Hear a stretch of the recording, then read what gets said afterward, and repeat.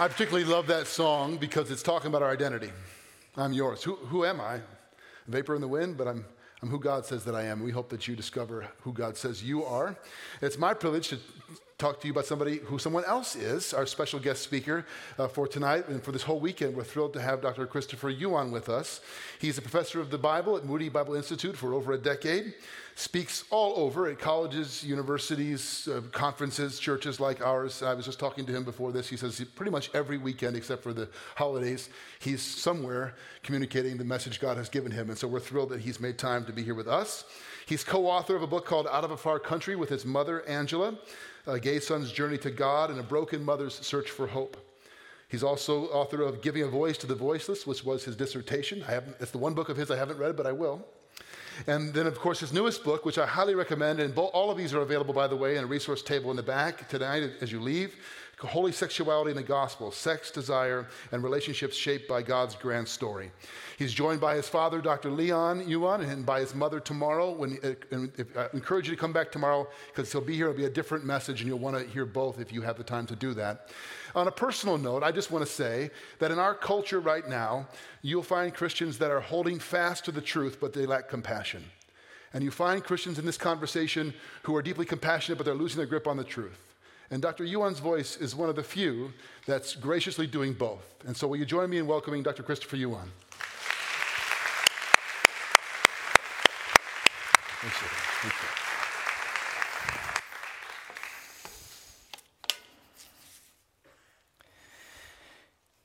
We live in a world of infinite shades of gray, not just 50. In the name of tolerance, relativism and moral ambiguity has become a virtue. Sexual freedom that we hear celebrated on television, in media, in our schools, sexual freedom has almost become the religion of the land. And this is the deception of our day, that your sexual desires define you, determine you, and should always delight you. And yet, since the fall of Adam and Eve, the human heart has set itself in defiance against God's perfect ways. And yet, the good news is that this idolatry of sexual freedom and sexual identity is on a collision course with the gospel, as my life was on a collision course with the gospel. Tomorrow morning in the services, I'm going to share my testimony with my parents, my mother and my father, so we're going to share that. But I wanted to just give you kind of a snippet so you have a little bit of an idea of where I'm coming from. So I wasn't raised in a Christian home. My parents raised me with very traditional Chinese values: obey your parents, do well in school, and practice piano. Not as good as you, though. But I wrestled with my sexuality from a very young age, and it wasn't until I kind of, yeah, I know, so cute. It was all downhill from there, believe me. So I wrestled with my sexuality, but I kept my feelings hidden through high school, college, even the Marine Corps reserves. In my early 20s, I no longer kept it a secret, and I came out of the closet. I was going to dental school in Louisville, Kentucky. I'm from the Chicago area in the southwest suburbs. I came out of the closet, and I broke the news to my parents, and I told them I am gay. Devastated my parents. So I decided to go home and break the news to my parents, and I told them I am gay. My mom gave me an ultimatum to choose the family or choose that. Well, for me, this was not a choice, so I left home. Well, the timing couldn't have been any worse, but through that crisis, my mother came to faith, and then my father. Well, I went in the opposite direction, and I wanted nothing to do with their Christianity. I spent most of my free time in the gay clubs, and I went from relationship to relationship seeking intimacy and happiness, which I found, but it still left me feeling unfulfilled and unsatisfied. So I began experimenting with drugs. Now, to be clear, not all gays and lesbians do drugs. Not all gay men are promiscuous. Unfortunately, that is part of my story. But I started doing drugs. I started selling drugs. I sold to friends, classmates, even a professor. You see, I actually thought I could live this double life of being a graduate student by day and a promiscuous drug dealer by night. But 3 months before I was to receive my doctorate, the administration expelled me. So my parents flew from Chicago to Louisville, and I thought they were going to fight to keep me in school. But to my surprise, my mother told the dean it's not important that Christopher becomes a dentist. What's more important is that Christopher becomes a Christ follower. And she said that they're going to support whatever decision the school made. Well, I was not very happy about my mom's decision. So I moved further away from them to the bright lights in big city of Atlanta, Georgia. And there I quickly took over the drug scene in the gay community, and I became a supplier to other dealers in over a dozen states. In addition, it was nothing for me to have multiple anonymous sexual encounters each and every day. Because according to the world, I had it all: money, fame, drugs, and sex. I had exchanged the truth of God for a lie, and I began worshiping and serving the creature rather than the creator, because in my world, I had become God. My parents had no clue that I was doing drugs, but they knew my biggest need was to know Jesus Christ as my Lord and Savior. So they tried to reach out to me with the love of Christ, and I wanted nothing to do with it. They came to visit me one time in Atlanta, and I told them to get out. Before my dad left, he wanted to give me something, and it was his very first Bible. And I told my dad, I don't want your Bible. But he left it on my kitchen counter anyway and walked out the door. And as soon as they left, I took my dad's Bible, and I threw it in the trash can. I wanted nothing to do with God, and certainly nothing to do with the Bible. And after that visit, it was more than obvious to my parents that I was totally unreachable and completely hopeless. But my parents committed not to focus on the hopelessness, but upon the promises of God. And along with over 100 prayer warriors from their church, from their Bible study fellowship group, they began to cry out to God for me. My mother began to pray a bold prayer. God, do whatever it takes to bring this prodigal son to you. In her desperation, she fasted every Monday for 7 years and once fasted 39 days on my behalf. She would spend hours every morning in her prayer closet, on her knees, reading the Bible, crying out to God. She knew that it was going to take nothing short of a miracle. And a miracle is exactly what God did. This miracle came with a bang on my door. I opened up my door, and on my front doorstep were 12 federal drug enforcement agents, Atlanta police, and 2 big German Shepherd dogs. I just received a large shipment of drugs, not my largest, but they confiscated all my money and my drugs, and I was charged with the equivalent of 9.1 tons of marijuana. With that amount, I was facing 10 years to life in federal prison. I had started with a bright future among society's finest in academia, and I found myself in the ditch among society's despised in the Atlantic City Detention Center. So I tried calling home, dreading making that phone call, just imagining the earful that I was going to get on the other line. But my mother's first words were, "Are you okay?" No condemnation, just words of unconditional love and grace. The Apostle Paul says in Romans chapter 2, verse 4, that it's God's kindness that leads us to repentance. Notice Paul isn't saying that it's God's anger. It's not God's wrath, but it's God's kindness that leads us to repentance. And even on that miserable day, God was pouring out his grace and drawing me to himself through the words of my mother. Actually, my mom was excited to get that phone call, if you're going to believe it or not, because I hadn't called home in years. And she knew without a doubt that this was God's answer to her prayers. So she hung up that phone, fighting back the tears. She knew she had to do like that good old hymn says. Count your blessings. Name them one by one. No matter what storm she was going through, she had to count her blessings. So she set the phone down, and next to the phone happened to be a calculator. And she tore off a little piece of the adding machine tape from the calculator and wrote down these first blessings. Christopher is in a safe place compared to before. And he called home for the very first time. As my years in prison passed, she kept adding to this list and counting her blessings. And this list of blessings is longer and taller than she is. Both sides. 3 days later, I was walking around the cell block. And I passed by this garbage can.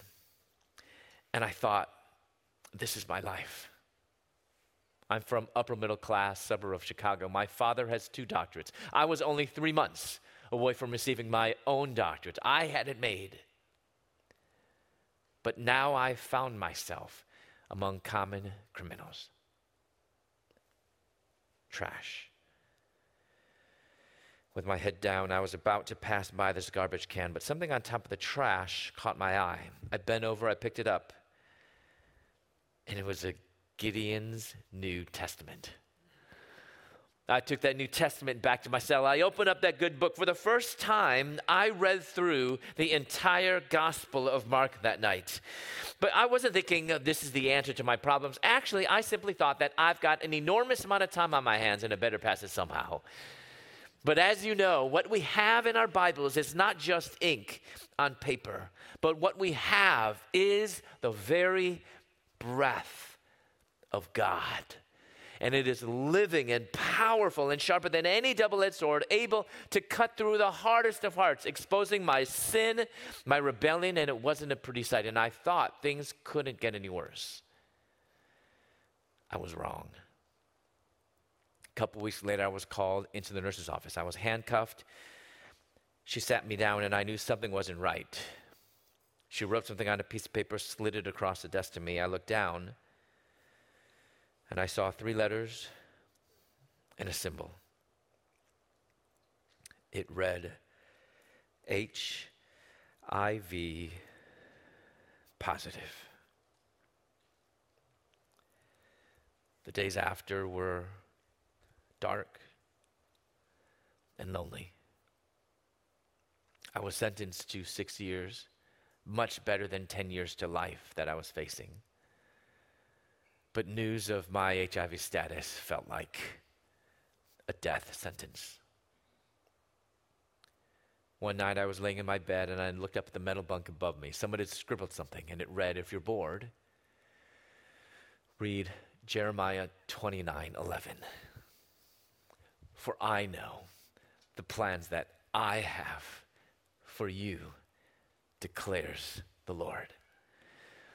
Plans to prosper you and not to harm you. Plans to give you hope and a future. You see, at the most hopeless point in my life, the Lord God was using the words penned by a prophet thousands of years ago to a rebellious nation, Israel, to tell me that he still had a plan for me. I had no clue where that plan was going to take me, but God gave me enough faith, enough strength to get through that one day and the next and the next. My transformation was gradual. God was convicting me of my dependencies, obviously drugs, but within a few months, God delivered me from that addiction. God kept bringing in mind other idols, and there was one that I felt like I just couldn't let go of, my sexuality. So I went to a chaplain, and I asked him his opinion on this, and to my surprise, he actually told me the Bible doesn't condemn homosexuality, and he even gave me a book. So with much curiosity, I took that book in the hopes of finding biblical justification for homosexuality. I had that book in one hand and the Bible in the other.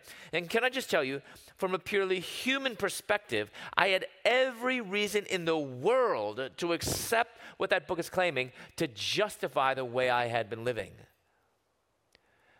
But God's indwelling Holy Spirit convicted me that those assertions from that book were a clear distortion of God, His Word, and His unmistakable condemnations against same-sex relationships.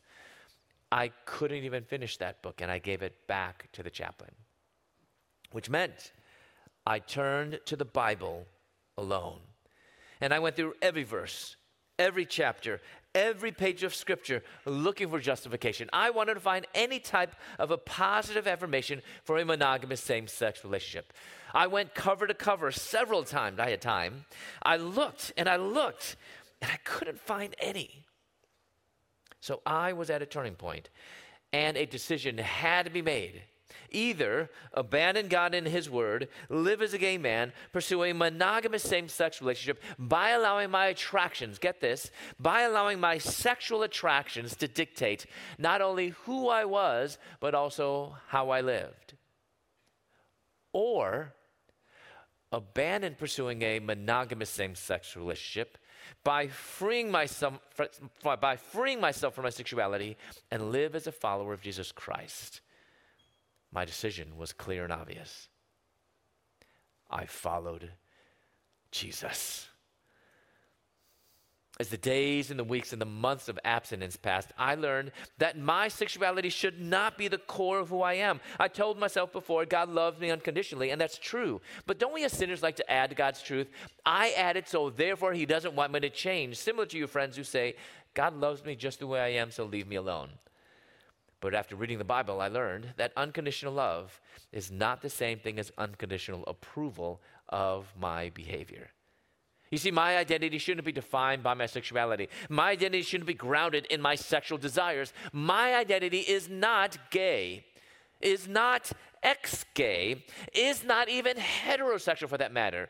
Because my identity as a child of the living God must be in Jesus Christ alone.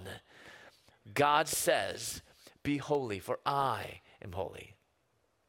I thought that if I were to become a Christian, that I would have to become a heterosexual, which means the more sexually attracted I were to lots of women, the more of a Christian man I would be.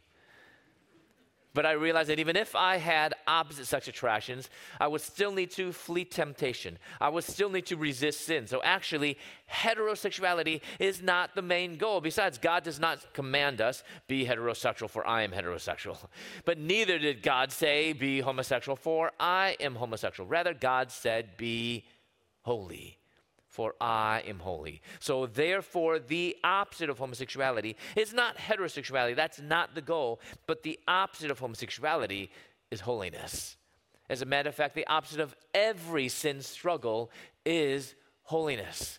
I don't need to focus upon whether I'm struggling or tempted, but I need to focus upon living a life of holiness and living a life of purity, because change is not the absence of temptations, but change is the Spirit-wrought ability to be holy even in the midst of temptations.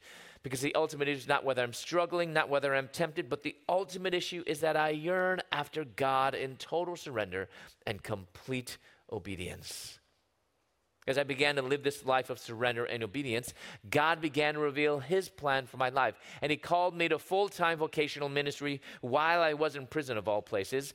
And I realized that if I was going to go into ministry, that I would have to learn more about the Bible.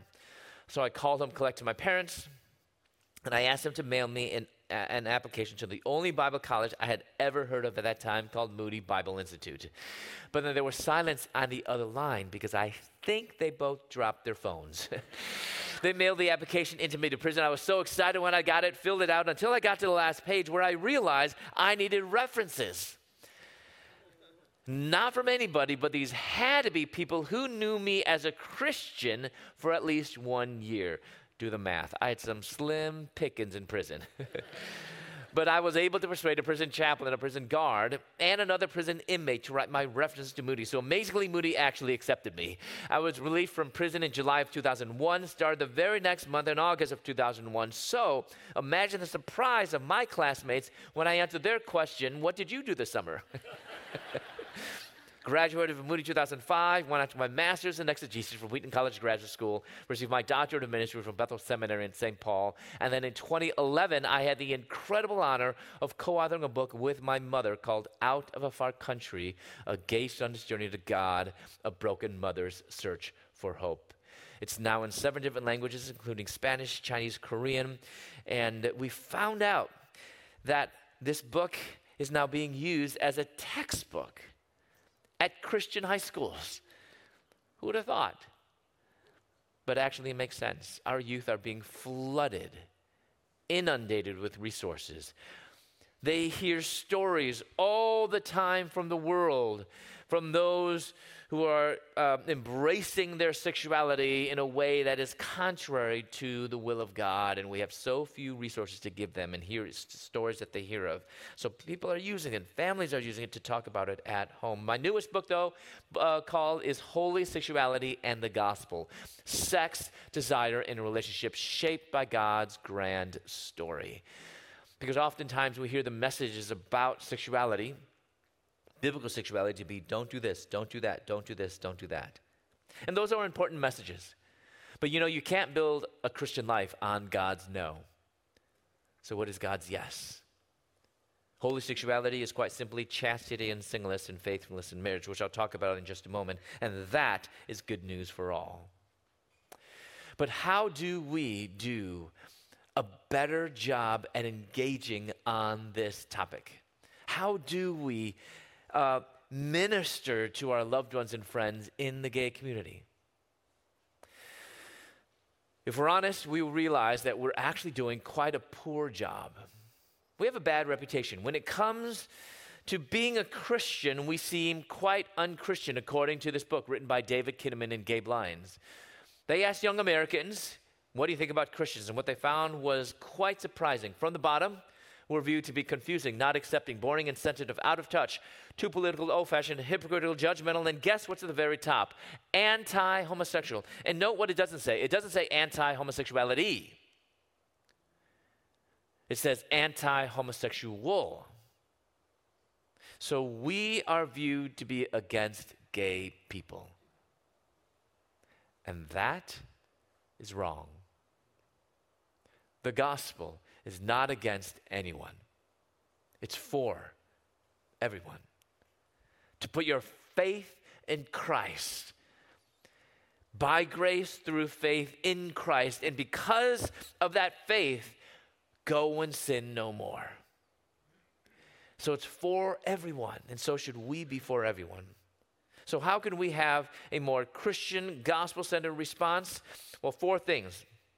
And if you like my notes, you can scan this QR code and get my notes. We're gonna kind of go quite fast through this. So if you're trying to write this down, I don't know if you'll be able to write this down, and I'm gonna feel bad if I'm going really fast. So scan this QR code. You'll be asked to sign up for Dropbox. You can just X out of that or say no, thank you. If you don't know what a QR code is, that's okay. You can just jot down this shortened URL there and get the same thing. So I'm going to center my talk around 4 things. The first has to do with our attitude, that we need to be convicted. Before we're kind of pointing the finger at others, we need to be convicted about our own sin first. When I lived as a gay man for years, I felt Christians were telling me that somehow gays and lesbians deserved a hotter place in hell. That Jesus had to hang on the cross a little bit longer for gays and lesbians, because this is just the worst of worst sins. It is sin. But it's not the worst sin. But you might people who say, but wait, the Bible says it's an abomination. True. But you know what else the Bible says? You know in Proverbs 6, King Solomon writes that pride is an abomination. Dissension is an abomination. So when those people are so prideful and think that their sin is not as bad as others, we should tell them, you're an abomination. But what we need to realize, it is sin. You might have others that say, but I can't help it. I mean, it's all over the place, which I agree with you. It's being shoved down our throats, which, yes, that's true. I can't get away from it. It's on television. It's on, Disney even. You find yourself stuck in downtown Chicago in the month of March, Pride Week, and whoa, that's too much. makes you feel uncomfortable, maybe even disgusted. And I think that feeling that some might have toward this sin that's not their sin struggle should actually remind themselves that that feeling of disgust that they have is really just a fraction of what God feels when he looks at their own sin, and maybe even more. So our sin is just as odious in God's eyes than someone else's sin. Because at the end of the day, I want people to know Jesus and to follow him. But you don't do that through a holier-than-thou attitude, do we? I mean, have you met anyone? I mean, has anyone in this room ever come to Christ through someone who's really prideful?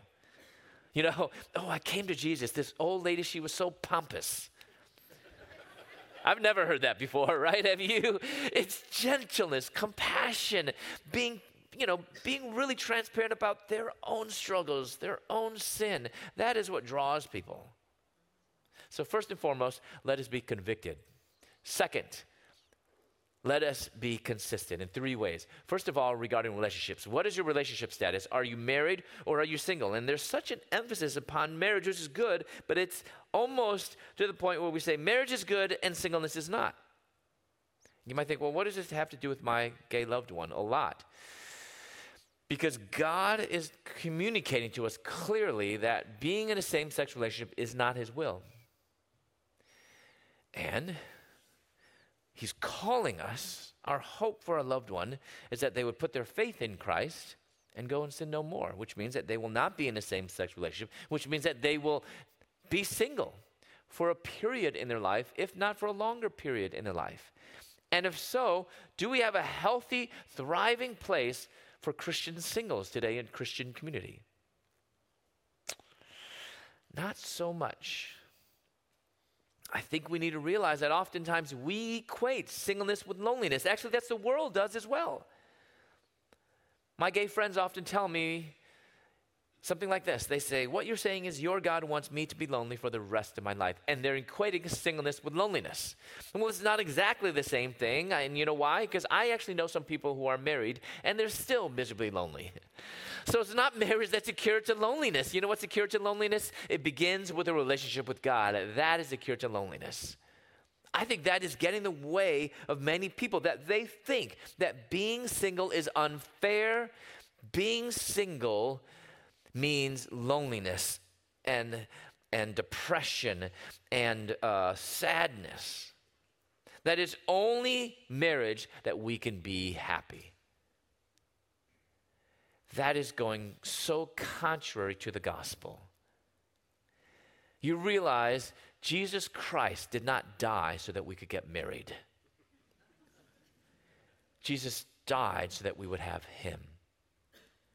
We need to find our contentment not in another person. The world keeps telling us, and even our flesh tells us, I can only be happy if I'm with someone else. We find our contentment in Christ alone, whether you're married or whether you're single. If you're familiar with the Obergefell decision, June 26, 2015, when the Supreme Court legalized same-sex marriage. So when that happened, 5 individuals changed the course of history. The majority opinion was written by Justice Kennedy, and he wrote something very interesting at the very end, which really revealed the misunderstanding that they had. And that was the premise for why they voted for same-sex marriage and what they call marriage equality. He wrote, marriage is the highest ideal of love. I'll say it again. He wrote, marriage is the highest ideal of love. I disagree. Marriage is not the highest ideal of love. God is. God alone is love. He's not only loving, he is love. It's an ontological reality of our God. And when someone says something different, I'm going to very respectfully but firmly disagree. And so I wrote something with my good friend Rosaria Butterfield, and we called it Something Greater Than Marriage, because here's the truth. Marriage does not have a monopoly on love.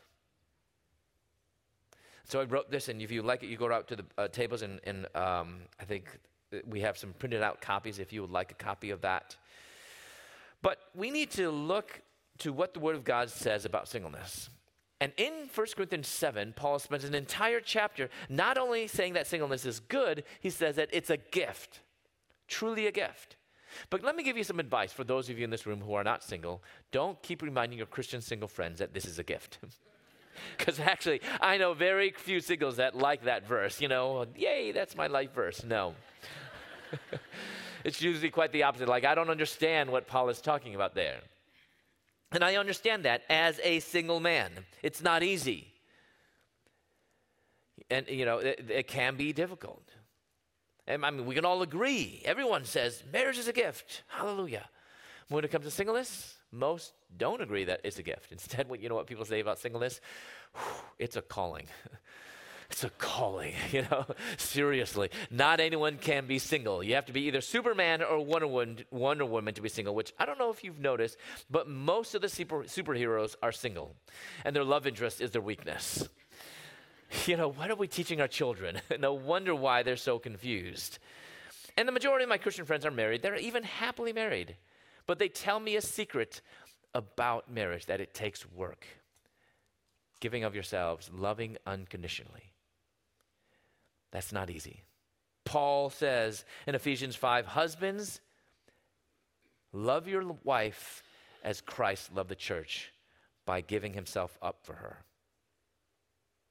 So husbands, give up your life as Christ did for the church. Amen, ladies? Amen, wives? You can kind of do this now.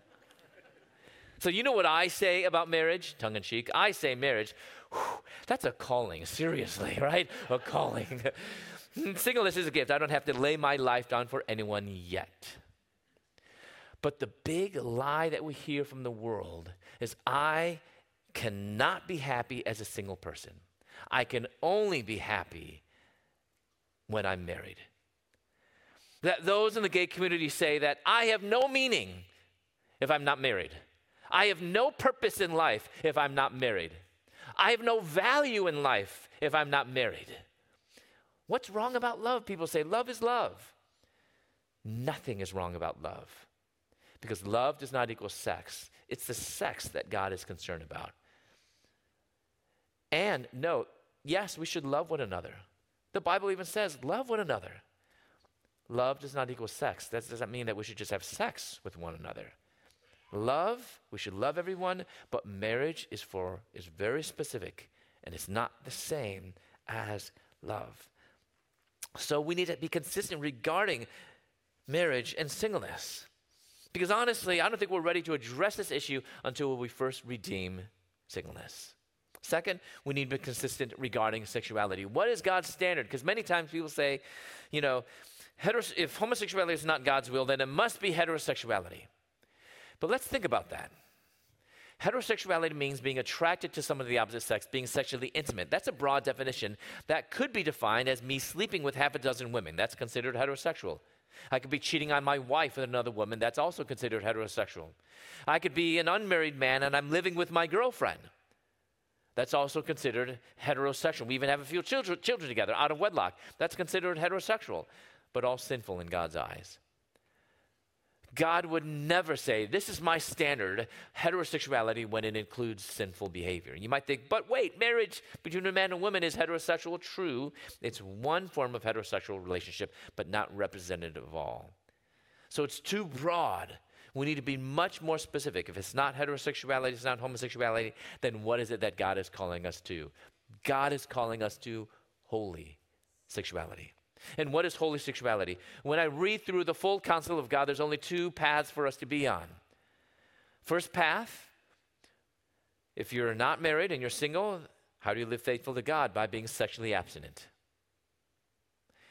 The other path is if you're no longer single and you actually marry, and when I say marry, I'm just using the only definition that we find in the Bible, the only definition that God provides for us, the only definition that Jesus uses in Mark chapter 10 and Matthew 19, where he says, in the beginning, the Creator made them male and female, and the two shall become one flesh. There's only one definition for Jesus, between man and woman, male and female. So if you are no longer single and you become married by the definition of God, then how do you live? You live faithful to your spouse of the opposite sex. So quite simply, holy sexuality is chastity in singleness and faithfulness in marriage. Third, we need to be consistent regarding change. What does change look like? Gay to straight? No. Well, what about if someone still has those attractions or temptations? Does that mean that the person hasn't been fully transformed? Well, do we apply that principle to anything else? Say I have a friend who was a drunk, comes to Christ, stops drinking, but after years of sobriety, he admits he still has those temptations. Would we tell him you haven't been changed? Actually, I think that the manifestation of God's grace is more evident in his life because he says no to his flesh and says yes to God. So change is not the absence of temptations. God never promises you that when you come to Christ, you'll never be tempted again, that somehow will just kind of take away all your feelings and attractions and desires. No. Change is not the absence of temptations, but change is the spirit-wrought ability to be holy even in the midst of temptations. And this is really important here because I think for the longest time we have diagnosed this incorrectly, not the way that the Bible has diagnosed it. You know how we've diagnosed it? We've treated this more as a disease, as a psychological disorder. And what do I mean by this? We have diagnosed this as more a developmental problem, that something in the past happened and made a person this way. How many of you guys have ever heard something like this? That the root causes, they'll say, the root causes of homosexuality are an absentee father, dominant mother, or abuse in one's childhood. How many of you guys have ever heard something like that before? So why that is problematic to say that is the root causes, certainly those are influences. I mean, parenting and things in our past, especially even abuse, do affect us. But why we cannot say that is the root cause, it's contrary to Scripture. Because when we say that our problems, the root of that is from our childhood development, you know what that is? It's Freudian and not biblical. And I think, unfortunately, Christians are sometimes more busy following Sigmund Freud than they are Jesus Christ. So if that's not the root cause, then what is it? Scripture just tells us the root cause of our sinful behavior is not to say that I'm a victim of my past. It's to say the problem for my sinful behavior is rooted in my sin nature. Because when we diagnose it correctly, you know what we can say? Sin is a problem and Jesus is the answer. And this is important because there's been, as a result of this framework and this ideology, there has been innocent bystanders that are victims. And who is that? Parents. If you think about it, I don't know of any other sin issue where we have blamed the children's sin squarely on the shoulders of parents. Have you? I don't know of any of the other ones. And so if you're that parent and you've been blaming yourself, please hear me. Hear me. It's not your fault. It's not your fault. Perfect parenting does not guarantee perfect children. Look at Adam and Eve. Didn't they have a perfect father? Yes or no? They did. Didn't they have a perfect environment, right? We think, oh, maybe if I had just had the right, everything was perfect in the environment. They were in the Garden of Eden. They still rebelled. What makes you think, mother or father, you can do much better? The primary job of a Christian parent is not actually to produce godly children. That's not your job. In other words, you can't actually do that. The job of a Christian parent is simply to be a godly parent. You can control that. You can do that. You be godly yourself. You pray that your kids would be godly. You pray that they would know Christ. But you cannot take a hardened heart, a dead heart, and make it alive for God. Only God can do that. And let me tell you a secret. Parent, you're not God. You be godly and let God be God. Third, we need to be compassionate. I've been teaching at Moody for over a dozen years. And every semester I get students that confide with me that they're wrestling with their sexuality. And sometimes they've never told anyone. And because of that isolation, sometimes they struggle with depression and even thoughts of suicide. That should move us. that we have brothers and sisters in Christ who, for whatever reason, feel that they can't share this with the rest of us. So how can we be a more safe, compassionate place? First, expect that this is present here. Not be surprised that we have brothers and sisters in Christ who are wrestling with this. I still get people who are so shocked. Like people who find out, like years, they've known someone for years, grown up with them. They say, I don't know how. I don't know how she has same-sex attractions. She came from a good home. She had Christian parents. She was even homeschooled. And I want to say, wait 1 second. Are you really saying that if someone comes from a good home, they have Christian parents and they're homeschooled, that they're somehow exempt from struggling with sin? Is that what you're really saying? Okay, newsflash. I'm sensing in this room, even right now, that there's a good group of us here that I bet there's probably 5 or 6 of you, maybe even 7, that's wrestling with sin. Don't raise your hand. I want to embarrass you. I don't want to have you stick out. But let's be really serious. We're all struggling with sin, right? What's the body of Christ? Are we a group of people that got it all together, don't have any problems, we got our ducks in a row, we hold hands and we sing Kumbaya? Is that what we are?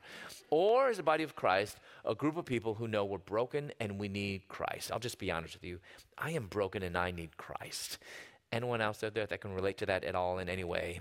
And so let us all hand in hand walk together to him, not because I have the answers, not because I can fix you, but I know someone who can. And his name is Jesus. And so let's simply just expect that. Second, know your position. And that's more than don't do it. Like, what's the biggest takeaway? Here's my biggest takeaway. My biggest takeaway is I want people to follow Christ and fully surrender to him. That's my biggest takeaway above everything else. Third, maybe you have a friend or a loved one who you've always wondered whether they're wrestling with this. So you're thinking, how do I ask them? Don't. Instead, give assurance of your friendship and your love for them. Tell them, I thank God for you, and nothing can change my love for you. When you say that, you've created a safe space and invited them in it. Fourth, let's be a people who say no to the gay jokes and the bullying. We need to be serious and say no. There's nothing Christ-like about making fun of others. Amen? Our youth can be really cruel and mean. How about helping our kids expand their vocabulary? What an idea. Instead of saying, that's so gay, that shirt is so gay, a shirt can't be gay. Like, it's just not possible. How about instead of saying, that's so gay, how about that's so Baptist, or that's so Presbyterian, or, something really creative like that, right? I'm sure you can think of something good. Fourth, we need to be complete. I've been, and this is complete in our message, complete in what we say. We focus upon God's truth because it's a truth that sets us free. So then the question is, what is God's truth? Oh, that's easy, you'll say. It's a sin. Okay, like anything more? No, that's it. It's a sin. When we say nothing more than just it's wrong, it's a sin, you know what that's equivalent to? Giving someone a one spiritual law tract. Remember that? Remember the 4 spiritual laws? This is one spiritual law that goes something like this. You're a sinner, you're going to hell, sorry. In case you didn't know, there's nothing good about that, is there? That's all bad news. But that's the message we've been giving to the gay community. You're a sinner, you're going to hell, there's no hope for you. It's no wonder why the LGBT community want nothing to do with us. Because we haven't been giving them the good news. We've been telling them the bad news only. We haven't been telling them the complete truth. We have been telling them an incomplete truth. And when you tell someone an incomplete truth, that's just as harmful as telling someone a lie. So what is the complete truth? In 1 Corinthians 6, Paul says, do you not know that the unrighteous will not inherit the kingdom of God? And then he lists 10 sins. In this list of 10 sins are 2 Greek words right in the middle that focus upon homosexual behavior. Sometimes people look at these verses and say, look, gays and lesbians won't inherit the kingdom of God. When they do that, they conveniently forget about the 8 other sins. Because if we look at all 10 sins, none of us should inherit the kingdom of God. Bad news. But I praise the Lord. Paul didn't stop there. He goes on to say in one of my favorite verses in all the Bible, 1 Corinthians chapter 6, verse 11, such were some of you. But you were washed, you were sanctified, you were justified in the name of the Lord Jesus Christ and the Spirit of our God. That actually, my friends, isn't good news. That's amazing news. That is news that we can tell anyone who needs to know about Jesus Christ. We have to give them the good news, the hope that you can have in Christ. We need to be redemptive in our message. Because our loved ones in the gay community, their main issue is not their sexuality. Their main issue is to fully surrender to Christ. My biggest sin was not being in a same-sex relationship. That was not my biggest sin. You know what was my biggest sin? Unbelief.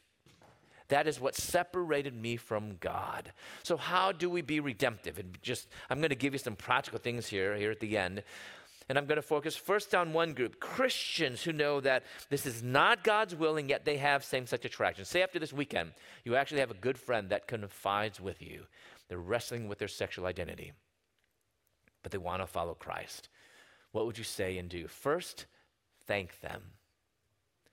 Thank them that they trusted you. Don't freak out. Especially parents, don't freak out. Ask open-ended questions. Also, parents, if maybe that's your son or daughter that tells you, obviously say, I love you. And then you know what you don't follow that up with? But. Isn't that funny? A lot of times parents are like, I love you, but. When you say that but, you've just erased everything that you said before. Just say I love you and save the but for later. Second, tell them that they're not alone. A lot of times people think that no one will ever understand them. And you might not exactly know what they're going through, but if you tell them, I want to walk with you to Jesus and follow Jesus together. Those can be life for someone, those words. Third, and this could be one of the most important points here at the end, identity in Christ. I don't know of any other sin issue where we've conflated it to be who we are. Sexuality is not who we are. It's how we are. Since when do we put our sole identity in our attractions, whether they're sexual or romantic or just for a relationship? Why do we it doesn't make sense. I don't know of any other thing where we've made our desires, attractions, some that could be sexual, some that could be romantic, just attractions to be who we are. Sexuality is not who we are. It's how we are. So we need to remind each other of that. Fourth, be realistic. Don't give these false promises. Oh, it's so easy when you come to Jesus. No, it's actually harder for me. I did whatever I wanted when I was an unbeliever. Now I have a heavenly Father that I want to please, and I have an enemy nipping at my heels. The difference is I have joy that's not bound up in my circumstances.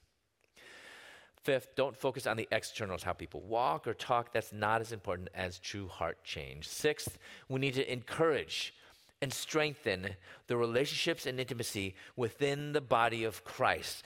I call this spiritual family. Why is spiritual family much better than spiritual friendship?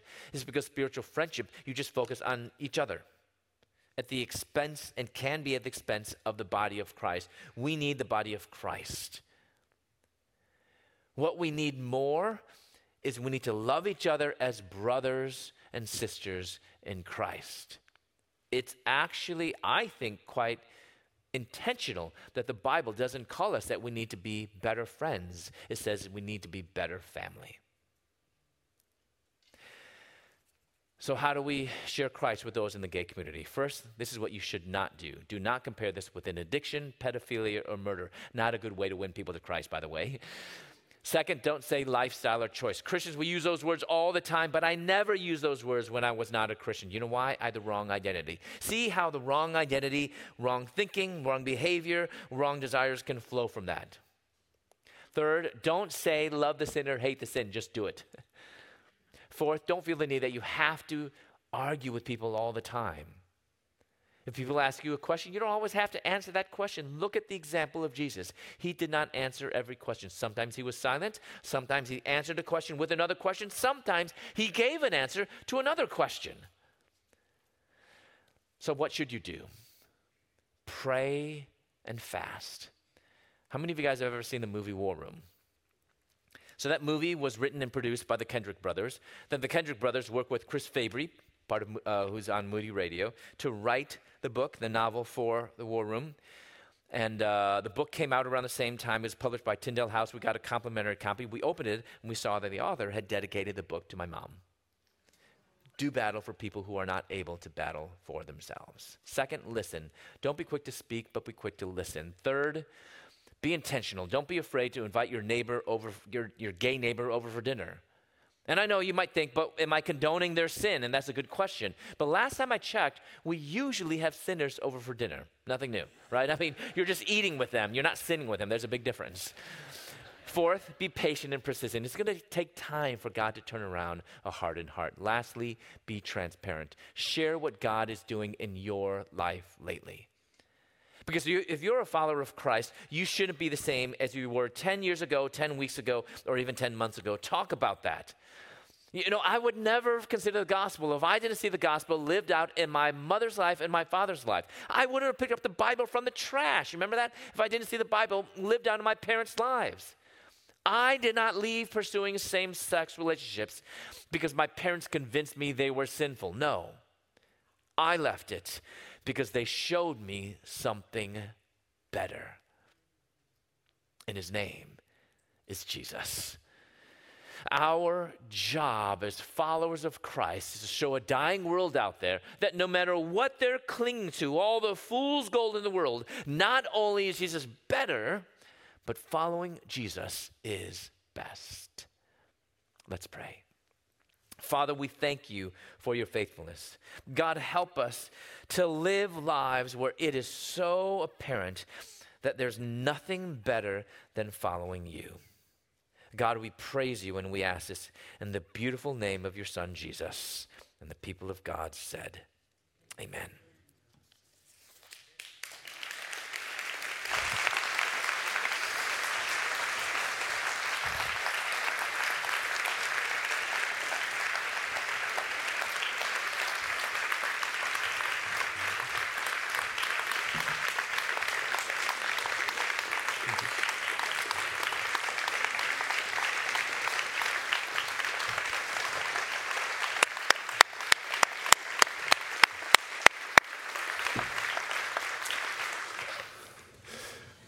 I'm sure that wasn't for me walking up here. Once again, thank you, Dr. Ewan.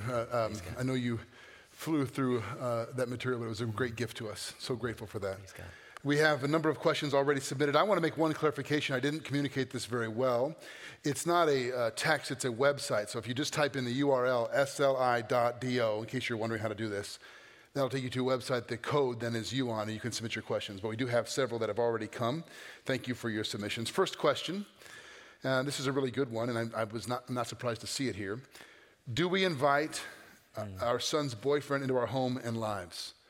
The question of, well, let's take that one as it's written. Yeah, I mean, it's going to be difficult, especially, if you're a Christian parent, you raise your child fearing the Lord, and oftentimes then they've walked away from the faith, or sometimes they're even trying to make it match. They try to still be Christian, so it is really hard, especially for grieving parents. I think one of the first things we need to realize is our loved one, our son or daughter, their partner is not the enemy. It's not the one that is, pulling them away from God. It's our child's heart, and we need to see this person as someone, their partner is someone that needs to know Christ as well. So I would say, I think that it would be good to get to a place where we are able to invite both, our son or daughter and their partner. I mean, because this person is important to our loved one.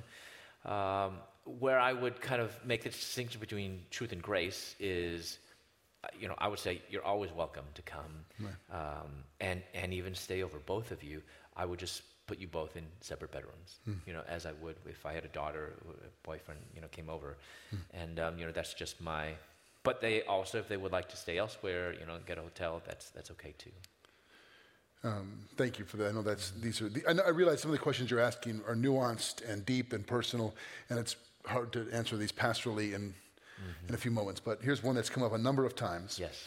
If someone comes to your conclusion, the conclusion you laid out in Holy Sexuality and the Gospel and for us tonight, Would you recommend for them divorce? What about their kids? Assuming they're talking about a Right, if they're same-sex married. couple here. Yeah. Yeah, I think the important thing is realizing that marriage before the state is no longer equivalent to marriage before God.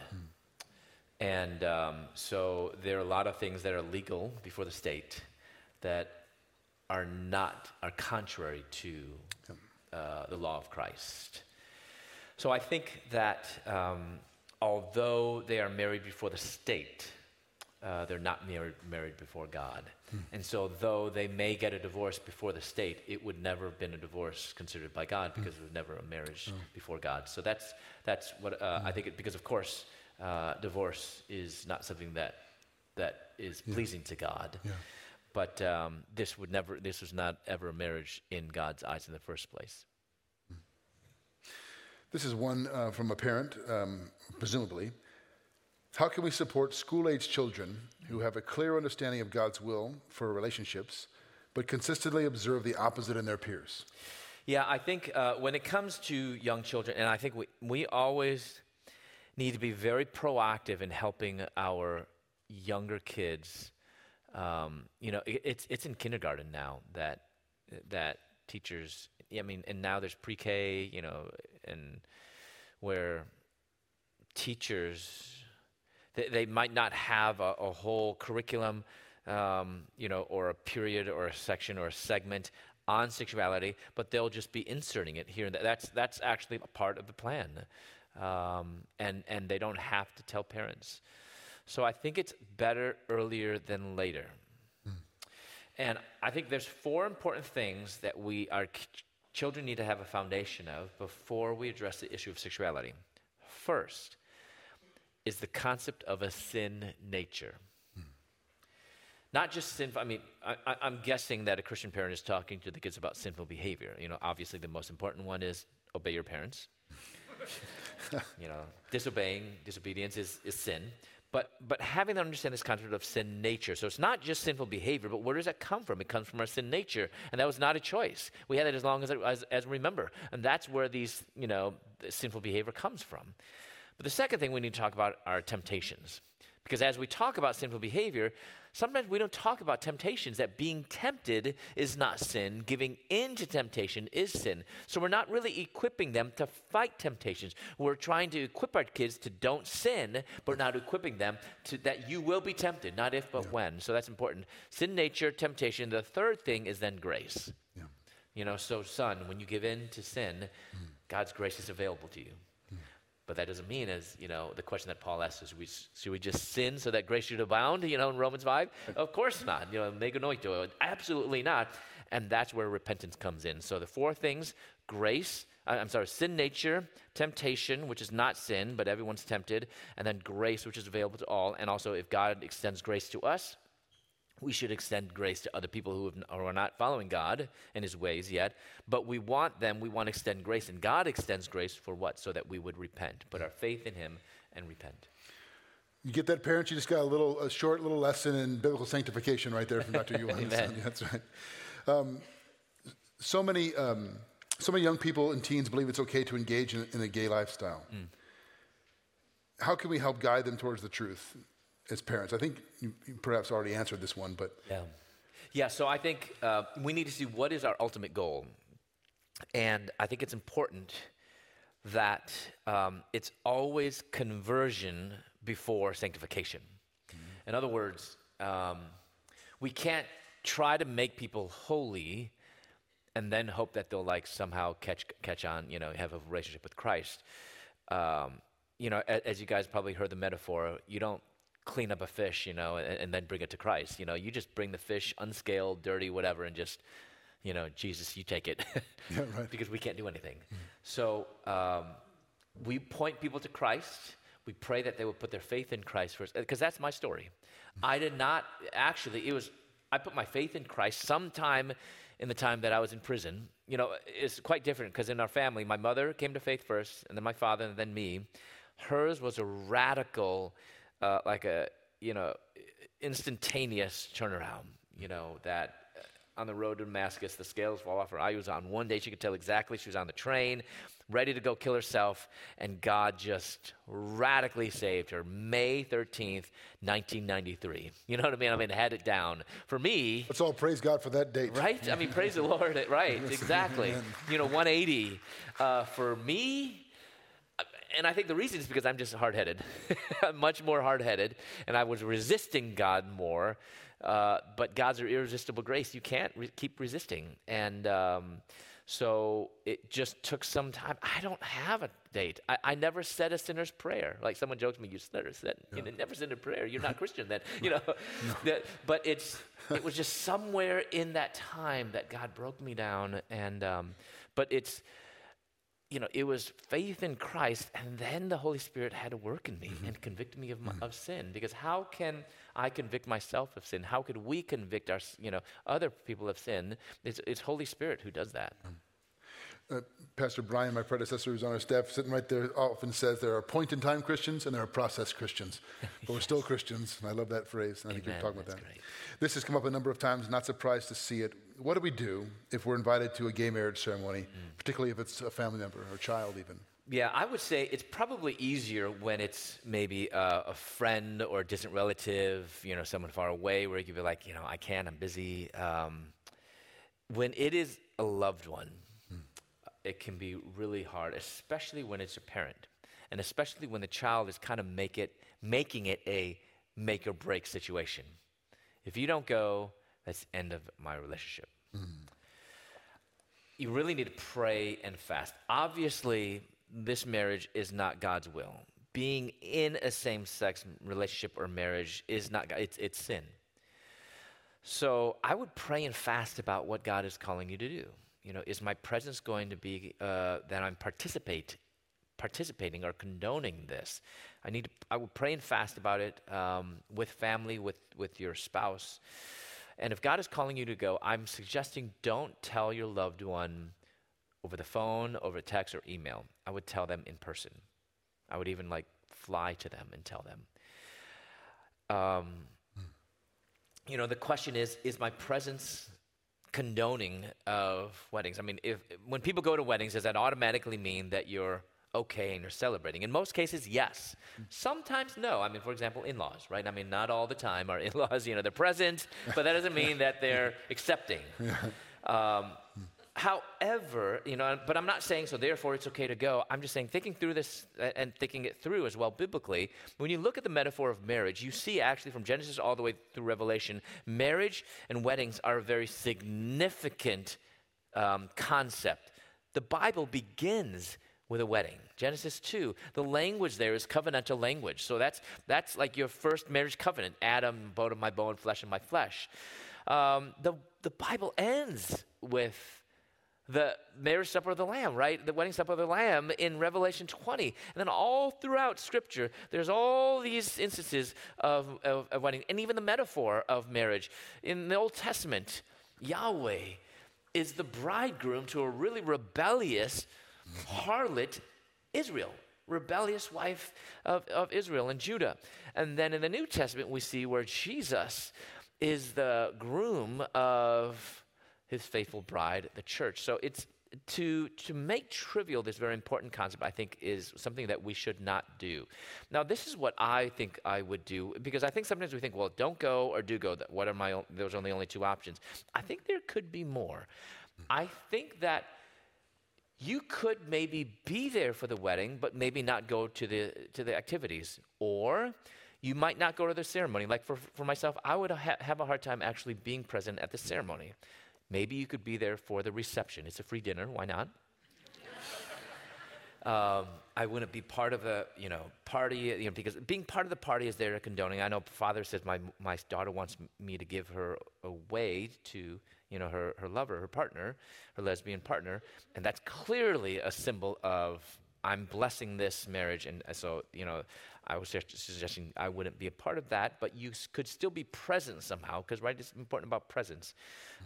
Being at the reception, if you decide to go, maybe, and being clear, because there's many elements that maybe I just wouldn't be able to participate in. The toast to the couple, I wouldn't be able to be a part of that. You could if they're toasting the individual, that's different.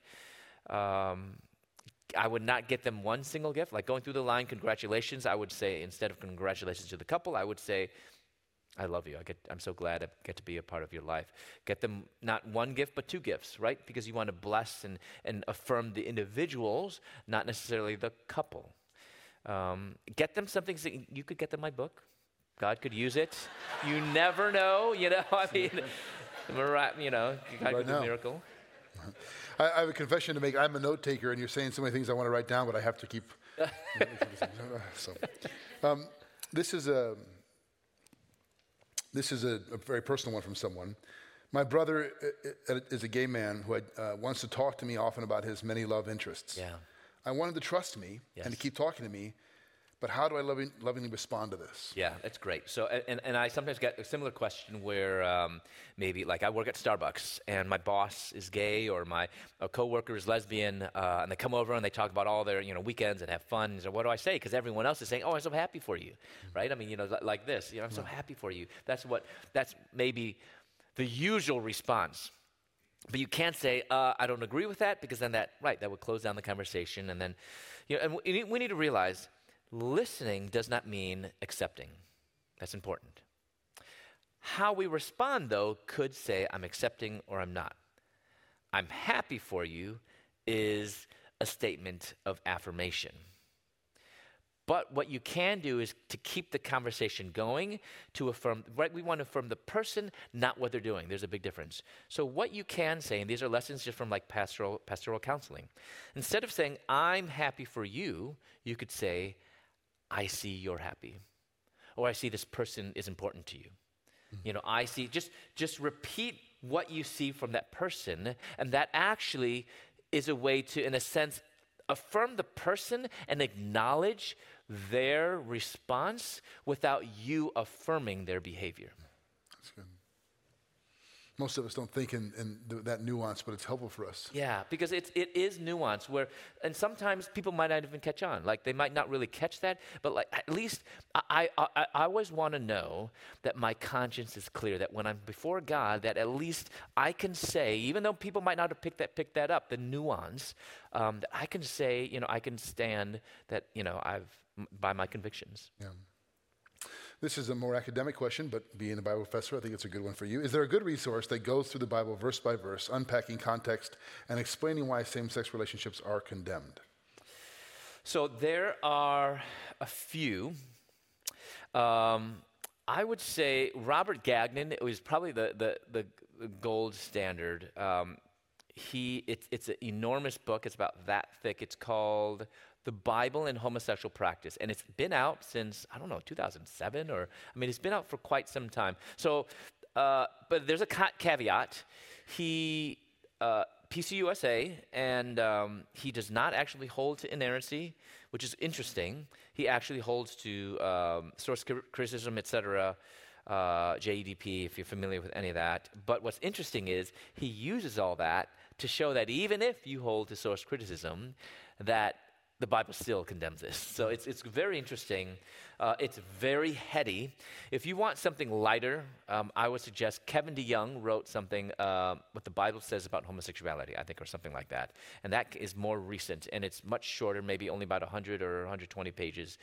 It's much more readable, whereas the other is more like a resource that you would, and it's not something that you would just sit down and just read. But Kevin DeYoung is a good resource as well. Are you familiar with Mark Yarhouse's work? Is that helpful as well? Would you he doesn't go through the different passages as well. Yeah. Yep. So the two books you just mentioned, we have a resource list we put together for some of our staff leaders. We'll make this available to you as well. If you should email us, we'll be happy to share that with you. This question's a little bit different, taking a different angle. It has to do with gender identity, which was not the subject of tonight, but I think it's worth asking. This person says, I'm a biological male who identifies as a female. Is there hope for someone like me? There's always hope in Christ. Yeah. Always hope in Christ. And here's the reality. Every one of us, we've been impacted by the imprint of the fall. even though our humanity has been distorted by the fall, we all have the image of God. We are created in the image of God. And that's quite amazing. Of all creatures, no other thing that was created, not even angels. Isn't that amazing? Not even angels are created in the Imago Dei, and yet we are. And because of that, we have value and dignity. So there's always hope. I would suggest, I know the struggle is real, that here's the thing with gender identity and transgenderism and gender dysphoria. It's really not a struggle for what is male or female. The struggle is for what is real and true. The world is saying what's real and true is what you think and what you feel. Scripture says, our hearts are deceitful above all else, Jeremiah 17:9. Paul says in Romans 12:2, do not be conformed to this world, but be transformed by the renewing of our mind. So our minds, our hearts has been impacted by the fall. So at the end of the day, even though God has given us the capacity to think and the capacity to feel, I can't trust my thoughts. I can't trust my feelings. And even as strong as those desires or thoughts can be, submit them to Christ. And I know that's not easy. I would ask for people to have others walk with you. Here at Chapel Street, a trusted friend, a trusted elder, deacon, pastor, youth leader, and don't do this journey alone. The enemy, one of his best weapons? Isolation. Mm-hmm. He wants you to think that no one will ever understand. And unfortunately, because of that, what do? We get our answers from the world. And those answers have nothing to do with God. So there is hope. There's always hope. But put your identity, as the same thing with sexual identity, put your identity not in what you think or feel or desire, but put your identity in Christ. Why? Because we're all created in the image of God, but you know what Scripture says? Jesus is not in the image of God. It says that he is the image of God. And that's what we strive for, to be more like Christ. So there's hope for you. And I would love to meet you. I would love to talk with you and pray with you. But there's always hope in Christ. Put your hope and joy and life and everything in Christ. Thank you. Thank you for that. I hope that this person heard that and will reach out. You quoted, he is the image of the invisible God. Yes, That's amazing? In Colossians, which we're going to study. I was going to say, yes. I was excited. I was jumping inside. I was jumping inside. Yes. Okay, we have time for one more. I know some of you submitted questions, but in the interest of time, to be respectful, we have time for one more. And this is one that I think, I'm glad it came up. Can you love someone of the same sex and still be a Christian? Could you be with them and still follow Jesus? Mm-hmm. Of course. Mm-hmm. God commands us to love everyone. Love your neighbor as yourself. Mm-hmm. Does not say, love your neighbor that could be someone of the same sex. Mm. Love your neighbor could be someone of the opposite sex. Love your neighbor as yourself. But don't confuse love with marriage. Mm-hmm. That verse, love your neighbor as yourself, does not mean marry your neighbor. Yeah. Does not mean be sexually intimate with your neighbor. Actually, the two greatest commandments, love the Lord your God with all your heart, soul, mind, and strength, from Deuteronomy 6, has nothing to do with marriage. Nothing to do with sex. Nothing to do with romance. Second greatest commandment from Leviticus 19:17, love your neighbor as yourself. That love, whether it's for your neighbor or for yourself, has nothing to do with marriage, because you can't marry yourself. That would be kind of weird. Who knows? We'll maybe get going there someday. But that love for your neighbor, nothing to do with marriage. nothing to do with sex. The two greatest commandments that Jesus gave, that he pulled from the Old Testament, is the greatest commandments that are not grounded in marriage. So yes, love someone, love everyone. But marriage is not the same thing as love. And don't think that only love can occur in marriage. Yeah. So marriage, on the other hand, is very specific.